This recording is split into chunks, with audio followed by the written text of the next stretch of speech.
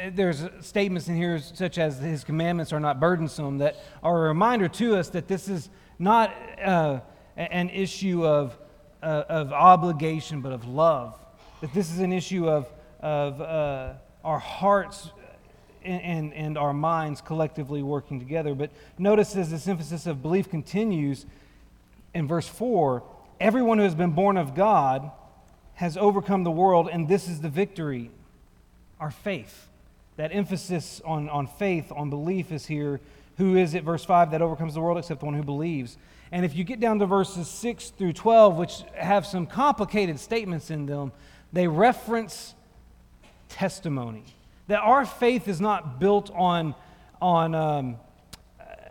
feeble evidence, but on adequate, on abundant evidence. And while we can discuss at length what the Spirit and the water and the blood of verse 8 are, the one thing we know is that God has given us plenty of testimony, particularly through His Word, to confirm the faith that we possess.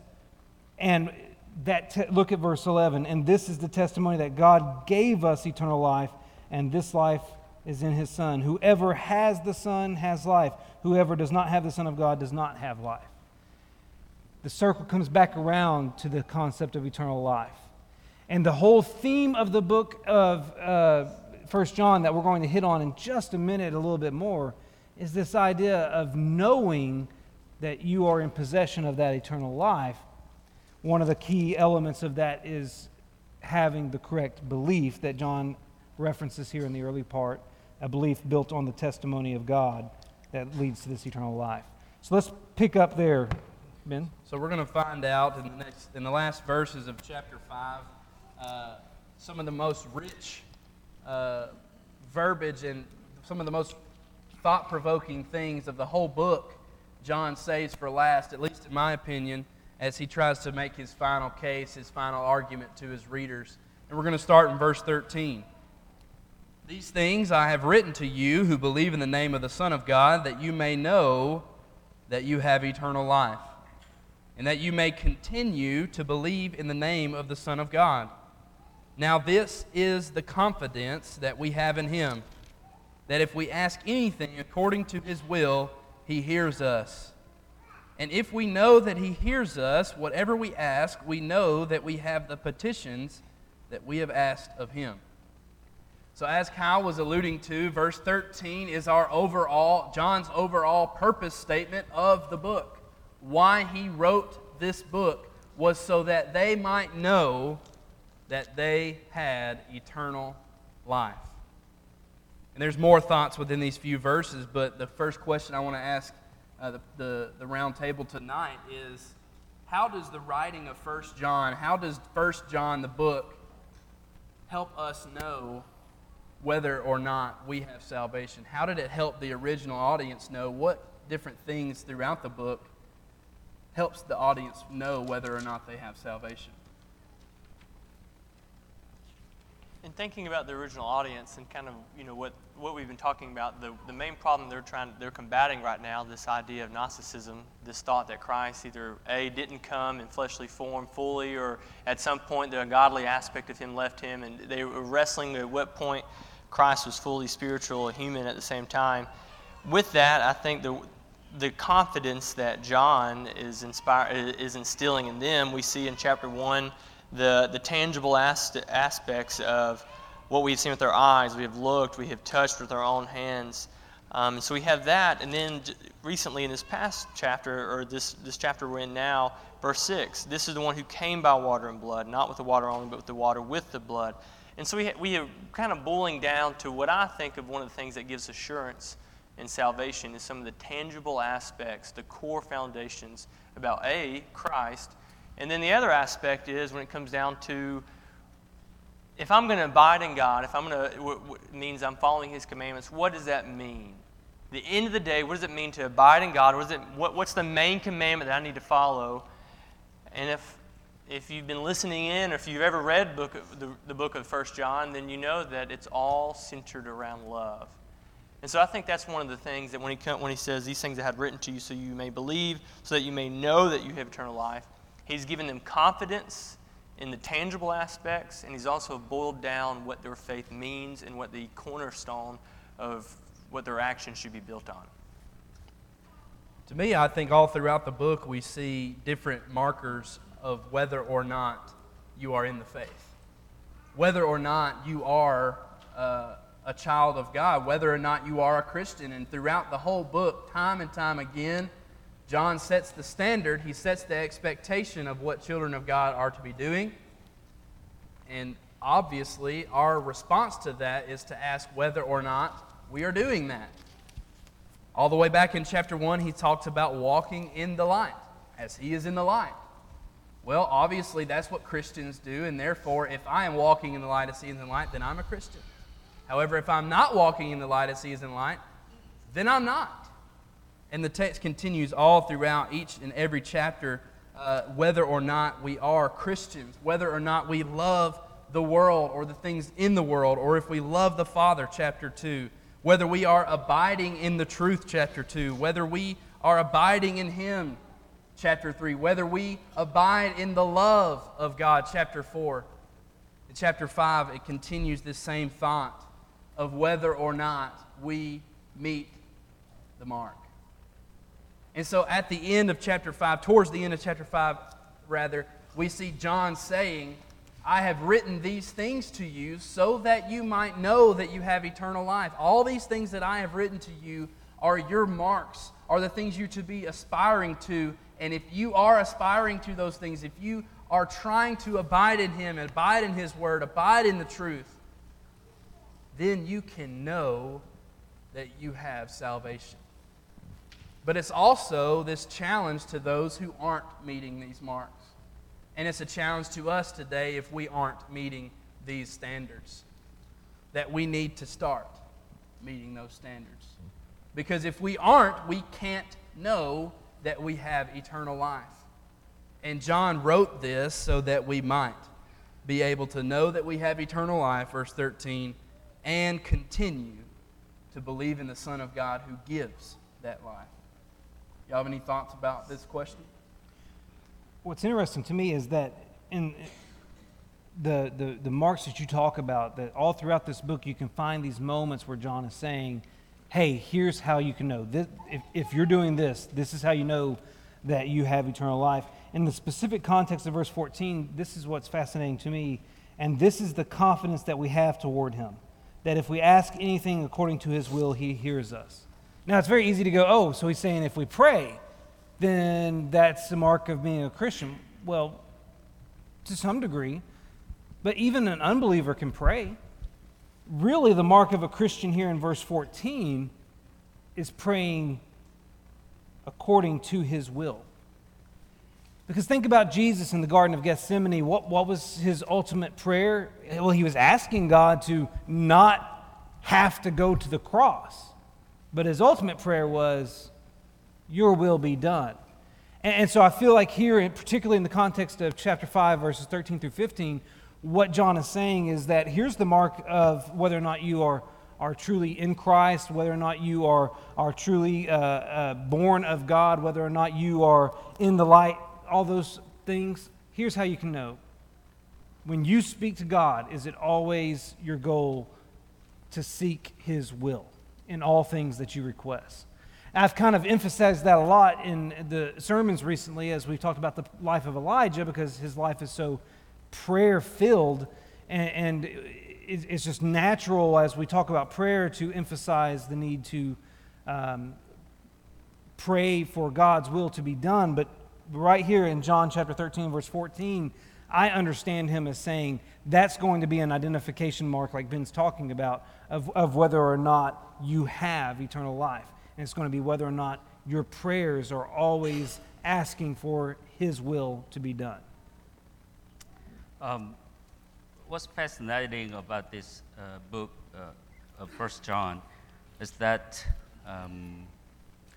it makes our salvation a visible thing, tangible thing, that we can check ourselves very easily if we are really saved and if we are in the salvation. So I will pick up two verses. For example, chapter 3, verse 14, it says, "We know that we have passed out of death into life because we love the brothers. Whoever does not love abides in death." So, salvation is a spiritual thing, and it is in spiritual realm. Its judgment is by God, and we cannot be 100% sure if we are saved, if we are doing right toward the salvation. But if we check ourselves, if we really love our brothers as ourselves, if we love our neighbors as ourselves, then we can check. We can have confidence if we are really saved or not. Because verse 24 says, it is the Spirit that God has given us. I mean, the love is the Spirit that we have to have, who are saved by God's love and, Jesus' sacrifice, which represents God's love. So if we think we are saved by God's love through Jesus' sacrifice, that is the symbol of God's love and Jesus' love, then we ought to love as He loved us. So the Spirit is our life, and the nature of the Spirit that we have to have as our life is love. So as we have love in our heart and in our mind, and by which we are living, then we can have confidence that we are saved. And also one of the verse is chapter 4, verse 16. "So we have come to know and to believe the love that God has for us. God is love, and whoever abides in love abides in God, and God abides in us." We need to remember the purpose of this book, the 1 John. And in chapter 1, verse 7 says that, "I write these things that you may have fellowship with us." So abiding together with God, with Jesus Christ, with the Holy Spirit. So that's the fellowship. But here in this verse, we can know that if we have the love that Jesus showed to us, God showed to us through Jesus, then we are abiding in Him, and it means that we are saved. So I believe the book of 1 John gives us the evidence and sure evidence by which we can know that we are truly saved, and which is love. And it's amazing as we look at the book of 1 John that these same marks, these same different things that he says of followers of God all those years ago. Somebody's speaking. Oh, all right. So all those different things that he lists throughout the book of 1 John, all those years ago, applies to us tonight the same way it applied to them. I mean, isn't that amazing? Isn't it amazing that the same assurance and the same knowledge of knowing that they had eternal life, the same things that told them they had eternal life, tells us we have eternal life. And I think that's the beauty of the Word of God. It's the beauty of the gospel, the good news that applies to us all, regardless of who we are, regardless of what our background is, regardless of what our past is, or what we've been through, or what we've done, or what we've transgressed, or however we've failed. All of us can know we have the same salvation because of these same different things that they knew back then. And so the next question I have about this text for us tonight to think about is, how essential is it for us to have the assurance of our salvation? How important is it for us tonight, for anyone listening or here tonight, to walk out of this room, this building, or wherever you might be, knowing whether or not you're saved? How essential, how fundamental, how important is that for the life of a Christian?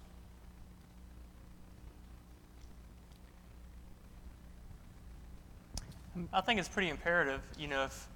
if you're not confident in something, you may never go all in on it. My first car was a Lemon, and I was not confident it would make it across town. So I really didn't push that limit. I wasn't confident in that assurance that it would take care of me, it would get me to from point A to point B. So I never pushed that. And if I'm not confident in my assurance with Christ, then I may never go all in when it comes to my faith. Because in the day, well, I'm not really sure, if I am saved or not saved. And I think that also could breed a works-based salvation. That, okay, if I'm doubting it, then maybe I'm not doing enough. And so maybe not being confident in our salvation puts too much of the salvation in our hands, and not in the confidence that this is something God has given me that I've accepted through obeying Him. So I think there's a couple first thoughts. One, it may hold us back from being all in our faith, and two, it might create a works-based, well, if I'm doubtful, so maybe I just need to do more good things to feel more confident in this salvation. You asked the age-old question, do you believe that you're saved or lost? And someone who's been in the church their whole life will respond, well, I hope so. I know where that's coming from. I believe I know where that's coming from. It's coming from a sense of humility, a sense of not wanting to say that I deserve salvation or I have earned my salvation, so yes, I'm going to heaven. People want to respond, well, I sure hope so. Well, that answer, honestly, when you read the book of 1 John, just isn't enough. The book of 1 John tells us that you can know whether or not you have salvation. It's not good enough to say, I hope so. And I know where that's coming from, but when we talk about Jesus' blood, I think the points Jay made is absolutely correct, but I think it's also a little bit like we're slapping Jesus' sacrifice in the face for us to not know whether we have salvation. It's like we are doubting the power of the cross, the power of His blood, the power of His sacrifice. When we say, I don't know if I'm saved or not, it's like we're doubting the sacrifice of Jesus, who the chapter 1 says is able, He is faithful and just to cleanse us from all sin. That if we are walking in the light as He is in life, as He is in the light, He's faithful and just, forgives our sins, to cleanse us from all unrighteousness. When we live a life that knowing that Jesus has washed our sins away, but living as if we're still lost, then we're not accepting the sacrifice of Jesus. We're not understanding what Jesus and the power of that sacrifice gives us. John is trying to stop that mindset that even we today still have. The challenge of having faith in our salvation. How many times do we sing the song? I think it's number 71 in the book. Blessed assurance. Blessed assurance, Jesus is mine, right? And we sit there and sing that, and we don't really believe Jesus is ours sometimes. We still question. We still ask the question, I don't know if I'm saved or not. And that's simply not what Jesus died for. Jesus didn't die for us to be confused. Jesus didn't sacrifice His life, come down from heaven, live the life He lived, yet without sin, died on the cross, raised from the dead, for us to sit here tonight, or wherever you might be, and say, I don't know. God came in the flesh to take away that doubt. And that's what I think John is challenging these people. He's challenging us tonight to stop that mindset, to have faith in our salvation, which we know we can have according to verse 13. Y'all have thoughts on this? When we think about confidence and we think about that kind of terminology, I think another term we need to throw out there is certainty. Because if you're uncertain about something, you're more cautious with it, you're more careful with it. Let's say, I like the use of a car as a metaphor. So if you're leaving here tonight and you're uncertain that you have enough fuel in your car to get home, what are you going to do? You're likely going to stop at a gas station and fill up because you really don't want to be stranded on the side of the road with no fuel. So we operate in this life with this degree of certainty. We want to know for sure that we've got this lined up or that lined up. You want to, now some of us don't do that with our bank accounts. We'll pay bills and be uncertain of whether or not there's enough money in there to fund it, but that's not good practice. What I'm trying to lead to is this. Ben's asking the question of how important is it for us to be certain of our salvation. Well, if we don't want to drive with an uncertain vehicle, why would we want to be uncertain about our final destination? Why would you want to spend any moment of your life uncertain about whether or not you'll be condemned to hell for all eternity? When you think about the ramifications of salvation, when you think about the vast difference that Scripture states between heaven and hell, if you're not certain, then aren't you, in a sense, gambling your soul? What is it that Jesus said? What would a man give in exchange for his soul? Isn't it of such important value, such significance, that you wouldn't even risk anything? Isn't that why we purchase insurance, to reduce risk? And your soul is way more valuable than your home, your automobile, your assets, or anything, because it has eternal value to it. So why put it at risk? So as we address this issue of the assurance of our salvation, thanks be to God that He's given us a means to have that assurance, because far too many of us live with this mindset of uncertainty. And yet there is a means to be certain. The Apostle Paul was certain. And so when he's writing in the book of Philippians, nearing with the assumption that his life could come to an end, he says it'll be far better for me to leave here and depart to be with Christ. So he knew where he would go. He was certain of where he would go. He had confidence in his salvation. If he can, so can we. And for me, the issue is you don't want to be at risk. You want to be certain of your salvation. And that's why this is important to talk about. The confidence should be rational. I mean, confidence can be irrational without any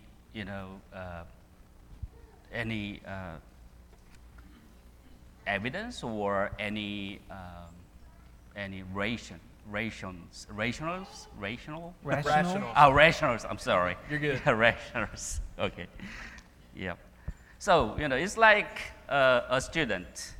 I was a student, and I when the teacher set a day for a test, I prepared the test very hardly, and especially when at Freed-Hardeman, Dr. Gilmore, his exam was so complicated and so thorough and so difficult. So I had to memorize everything. I mean, so to get A, to keep my scholarship. So after having prepared so thoroughly for the test, I could be confident. But what if I didn't do anything, but I feel, I'm confident that I could do the test very well? It's irrational. It may happen.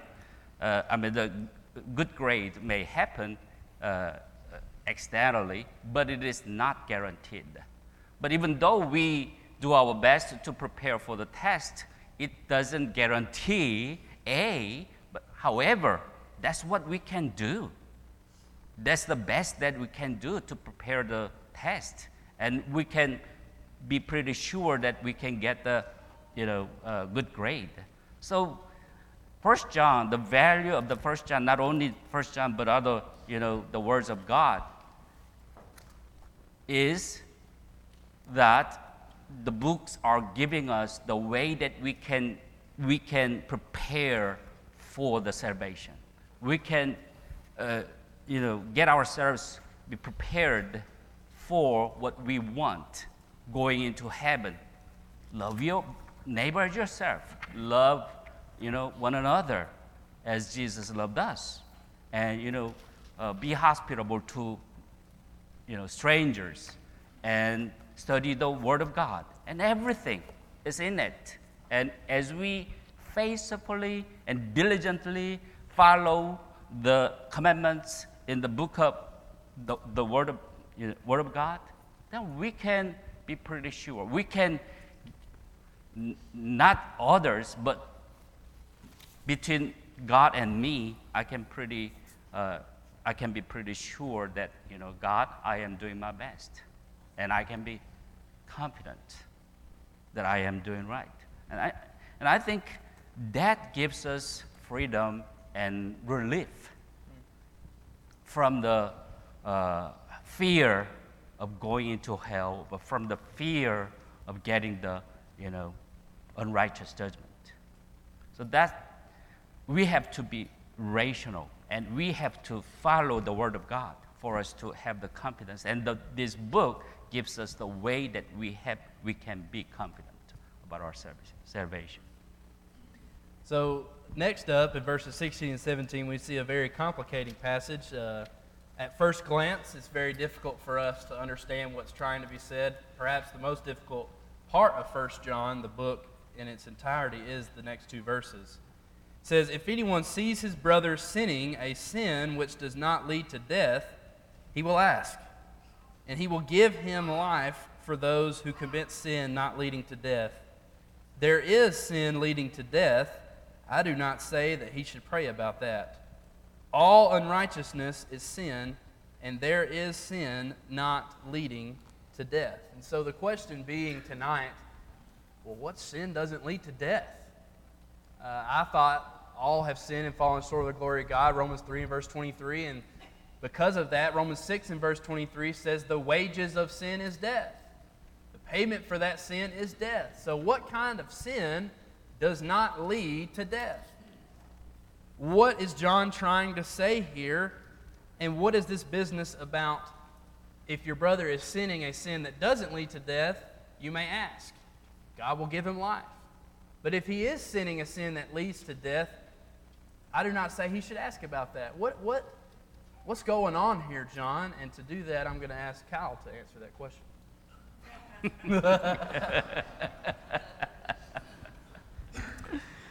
All right. Well, I don't know that I have all the answers to this.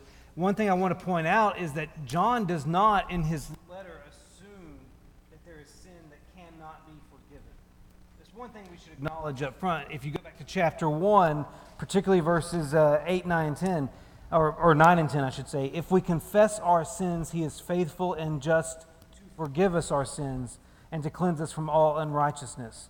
And then in chapter 2, in verse 1, he says, if anyone does sin, we have an advocate with the Father, Jesus Christ, the righteous. So in John's understanding of sin, he's not claiming here that there's a sin you can't be forgiven for. He's not equating this to what we often refer to as the unpardonable sin. These two aren't one and the same. And so we need to acknowledge that. John does believe sin can be forgiven in general. There's a few different ways in which I've seen this relationship between a sin that does not lead to death and a sin that does lead to death just explained. One such explanation comes from the Old Testament, whereas in the Old Testament and in Judaism, there was a well-recognized difference between two kinds of sin. There was the unconscious sin, the sin that you unwittingly do, and then there was the conscious sin. And the unconscious sins were atoned for every year on the Day of Atonement, when the sins of the people, whether they knew they committed them or not, were placed on that goat that was sent out of the land and into the wilderness as a scapegoat. If you knowingly sinned, the expectation was that you would go to the temple and you would make the appropriate sacrifices. And of course, the blood of bulls and goats were not capable of eternally cleansing people of their sins, but you had that distinction. Conscious sins were dealt with on a individual basis. Unconscious sins were kind of dealt with on a congregational, annual basis. Well, of course, Christ has come and he has died once and for all, addressing all sins in that fashion. But some believe that maybe that's has a bearing on what John is talking about here.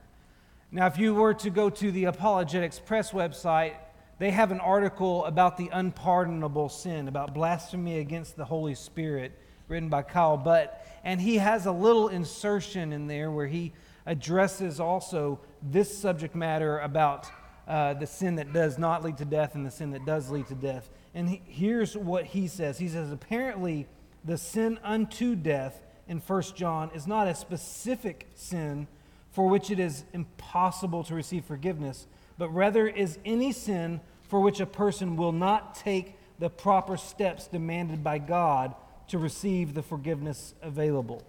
And so the way that Kyle is saying this is that the sin that leads to death, it's not so much a specific sin, a category or a specific wrongdoing, but it's the attitude or mindset of the one who sins who is not repenting of that.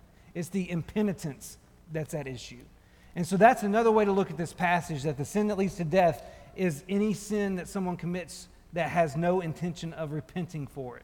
Whereas the sin that does not lead to death is any sin that one commits that is followed up by repentance, because it is in repentance that death is avoided, you could say. So those are a couple of ways I've seen this category of sin dealt with in my studies. So when I look at the text and I think about what this could possibly mean, I think I have to go back to the original context of the book with the problem we've talked about each and every week, the Gnosticism that was rampant throughout the regions, throughout all where these churches were. There were these Gnostics who did not believe Jesus was the Son of God. And here we have John throughout the entire book. Well, chapter 5, this is the testimony. God has given us eternal life, and this life is in His Son. He who has the Son has life. He who does not have the Son does not have life. So when we think about when Christians sin, what do we have? When Christians sin, we have atonement. We have forgiveness. We have redemption. We have salvation through the blood of Jesus. The blood of Jesus cleanses us like the windshield wipers we talked about back in our first study of chapter 1, right? It cleanses it as soon as it hits the glass. What do non-Christians have? They have no sacrifice. They have no blood. They have no atonement. They have no redemption. They have no assurance like we just talked about. They don't have that.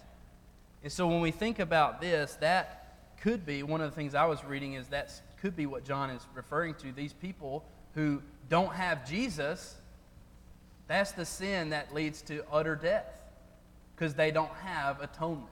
But the sin that Christians commit, when you ask of God, for instance, you see your brother, you see your sister in sin, you ask God to help them, God can give them life.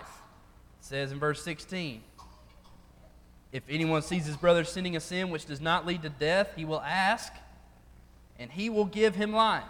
Most translations says, and God will give him life.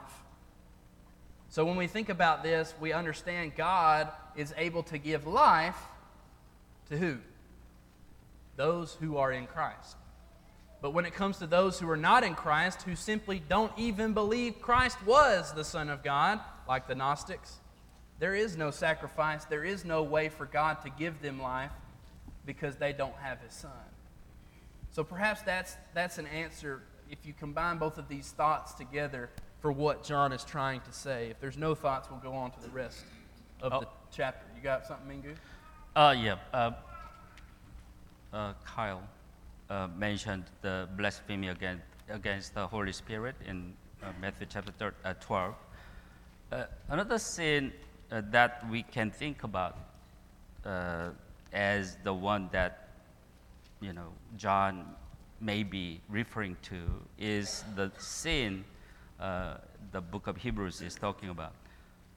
Chapter 10, verse 26, for if we go on sinning deliberately after receiving the knowledge of the truth, there no longer remains a sacrifice for sins, but a fearful expectation of judgment and the fury of fire that will consume the adversaries.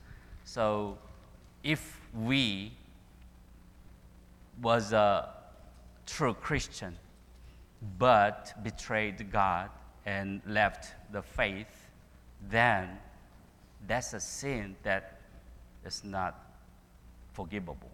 I mean, that can be forgiven again. So probably that is another sin that probably John is referring to. And also, another sin that we can know very easily that cannot be forgiven is the suicide. If one suicides is a sin, and because the person is dead, there is no hope at all about him, about his salvation. I mean salvation. So that is another sin that nobody can save or nobody can pray for. When we think about that specifically, we have to understand that God is the ultimate judge, and He knows what was in the heart, what was in the mind, what was going on with that individual when we don't. And if someone has the inability to make a rational decision due to things going on in their brain they can't control, obviously God's going to be the judge. God's going to be the one who knows what to do in that situation, and that's why we love the fact that we're not the judge. And God knows all, and God is faithful. And so that's a very important thing for us to point out when we think about this text. Let's go ahead and finish the rest of the book of 1 John, beginning in verse 18. We know that whoever is born of God does not sin, but he who has been born of God keeps himself, and the wicked one does not touch him. We know that we are of God, and the whole world lies under the sway of the wicked one.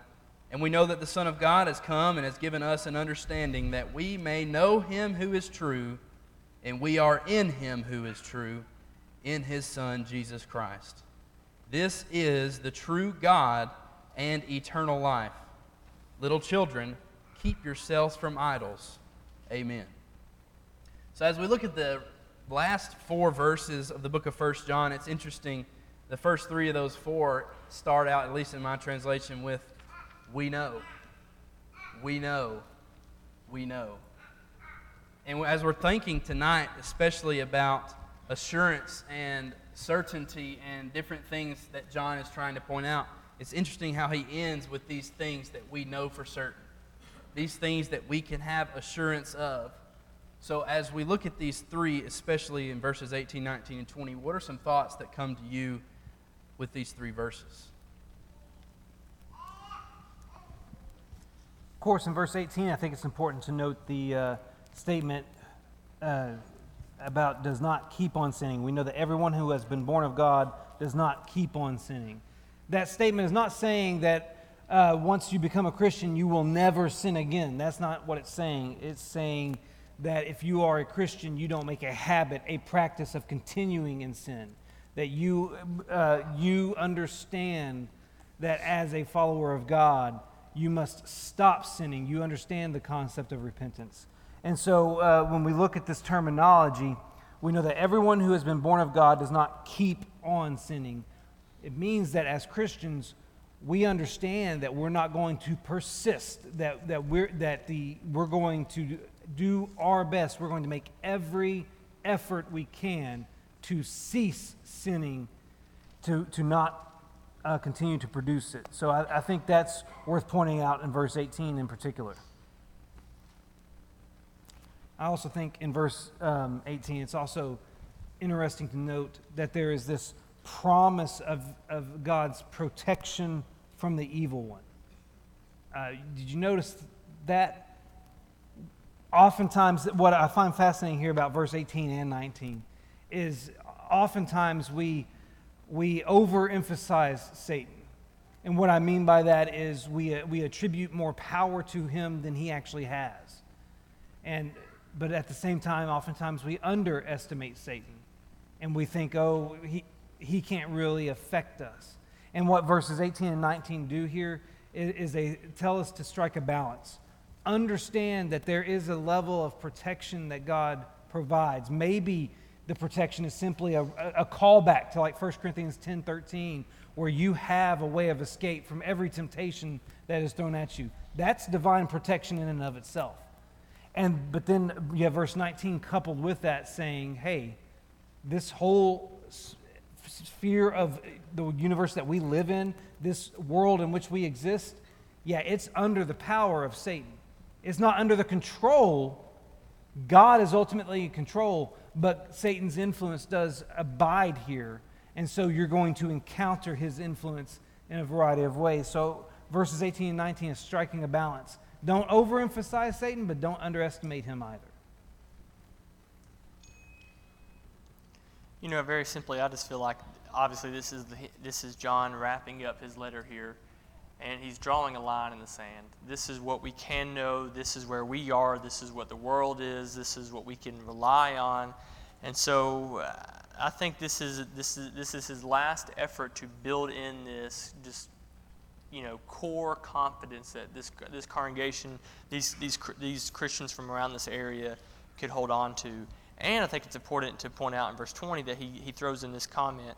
We know the Son of God has come and has given us understanding so that we may know him who is true. And so I just love this idea that John he puts in this comment, we do have the power to understand him. We do have what it takes. We have the wisdom, we have the knowledge, we have the evidence. We have everything we need in our hands and in front of us to make an informed decision on who Christ is and what he has done. Whereas I think this world now, since absolute truth is going out of the window a little bit, I think in this world, we can't really know. There's so much to debate from, and how can we truly rely on? Well, John tells us here that he has given us understanding so that we may know him. We've got everything we need here in our hands and in front of us. So, in line with what Brother Jay said, because we know what we should know through the Bible. So if we go beyond that, we may worship idol. Sometimes some people create their own God, construct their own God, their own Jesus, and their own Bible, and worships God in their will, according to what they want, but it is not what we have to. That is not what the Word of God teaches us. We have to believe in God. The Bible teaches us who he is, and we have to believe in Jesus. The Bible teaches who he is, and we have to worship God according to what the Bible teaches us to do. So if we go beyond that, or if we do something else, then it is idol worship. Verse 20 really sticks out to me as we think about the context, again, that John is dealing with. It is one last challenge. It is one last correction. It is one last comment John has to say to all the Gnostics out there who do not believe Jesus was the Messiah. He says blatantly, we know that the Son of God came. He said at the beginning of the book, that which we have seen, that which we have heard, that which we have handled with our own hands, Jesus Christ, the Son of God, right? He's ending the book with the same thought, the Son of God has come. We know him who is true. We are in him who is true, in his Son, Jesus Christ. And as if that wasn't enough, what does verse 20 end with? This is the true God and eternal life. For anyone who thought Jesus was not God, there's no question to be said about what John is saying right here. Jesus was and is God in the flesh. You look back at Isaiah chapter 9 and verse 6, Isaiah said of Jesus, mighty God, Counselor, all the different names he uses for Jesus. Way back in Isaiah, Isaiah said God when referring to the Messiah. Here John yet again is saying Jesus is the true God and eternal life. He is the Son of God and he came. What a powerful thought to conclude his book with. And because of Jesus being God, because he is God in the flesh, because he has given us an understanding, because he is true and we are in him who is true, little children, keep yourself from idols. Basically, keep yourself from anything else that would tell you otherwise. Keep yourself from anything else that would keep you from understanding who your God is. And that is God the Father, God the Son, and God the Spirit. What a challenging way to end this book. What a convicting way to end this book as John ends it in chapter 5. And with that, I just want to ask, what are maybe one takeaway, one major takeaway, the most important thing that you got out of your study of 1 John? How does this book help you each day in your walk with Christ? Mingu? Love. Love is the way that we can be saved. We can have the confidence that we are saved. And love is the way that we can convert others who don't believe God to believe God. Love is the way. So the book of the 1 John is the best elaboration of the first commandment of Jesus. Love one another as I loved you. So that's what I learned, and that's what I give. This is redundant, but for me, it's you can be confident in your salvation. That's my big takeaway, because there are so many statements about how you can know that. All the marks we talked about earlier, that's my big takeaway from 1 John. In fact, if I were to do a sermon series on 1 John, it would simply be called Confidence. Hey, in a year or two, you might see that come around. Yeah, to me, it's a challenge more than anything else for me to ask myself, do I meet the marks? Am I walking in the light? Am I abiding in him? Am I abiding in the truth? Am I loving in word and in thought, or in deed and in truth, as he said in the book? Am I loving my brothers and sisters, or am I secretly despising them, hating them? Am I doing the things that John says, this is how you know you have salvation? And so as we look at the book, as I looked at the book, I constantly asked myself, it's easy for us to teach about this and to preach about this and to know the things that we're saying, but it's a different thing to ask yourself of those things. Am I doing this?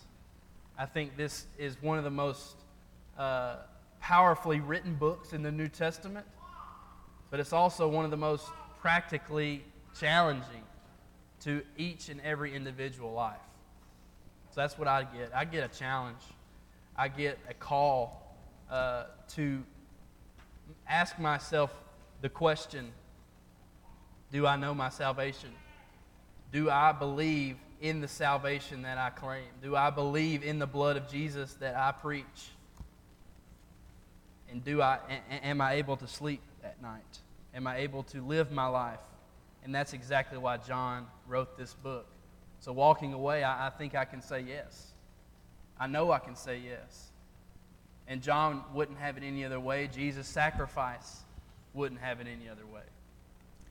Very quickly, mine would simply be going back to the cornerstone of this book, the idea of love. We all know, God has shown us this amazing amount of love that we cannot understand, a love that I can never reciprocate. But how I respond to his love is by loving the people around me. If I want to see how much I love God, then I need to look at how much I love people around me. So I think that's my biggest takeaway is God has loved me, and the proper response for that and the proper the way to gauge how much I love him is to simply say, well, how much do I love my brother here, my sister there, and in this situation, in that situation. So tonight, as we close, I want all of us probably want to extend this invitation, not an invitation song, but the invitation of Jesus. That if you read this book and you look at your life and you look at your soul, you look at the state you're in, and you realize that you don't have certainty, that you don't meet the mark, there's no reason for you to leave tonight without talking to someone about that. And I hope that you'll do just that. Next week, we're going to start a new series of roundtable sermons where each of us are going to take a different week and preach a lesson in the month of August. And we hope that you're looking forward to that and see you then. Jay, will you close us out in prayer? Let's pray. Dear Father, we thank you so much for tonight and the opportunity that we had, Lord, to spend this much time in your word. Lord, thank you for your wisdom in giving us your word, Lord, that we don't have to guess in what we have to do. We don't have to look around and what it means, Lord, to be a brother and sister to each other, Lord, but you have given us clear insight on what you expect from us, Lord. Help us to cling to it. Help us to hold on to your word, Lord.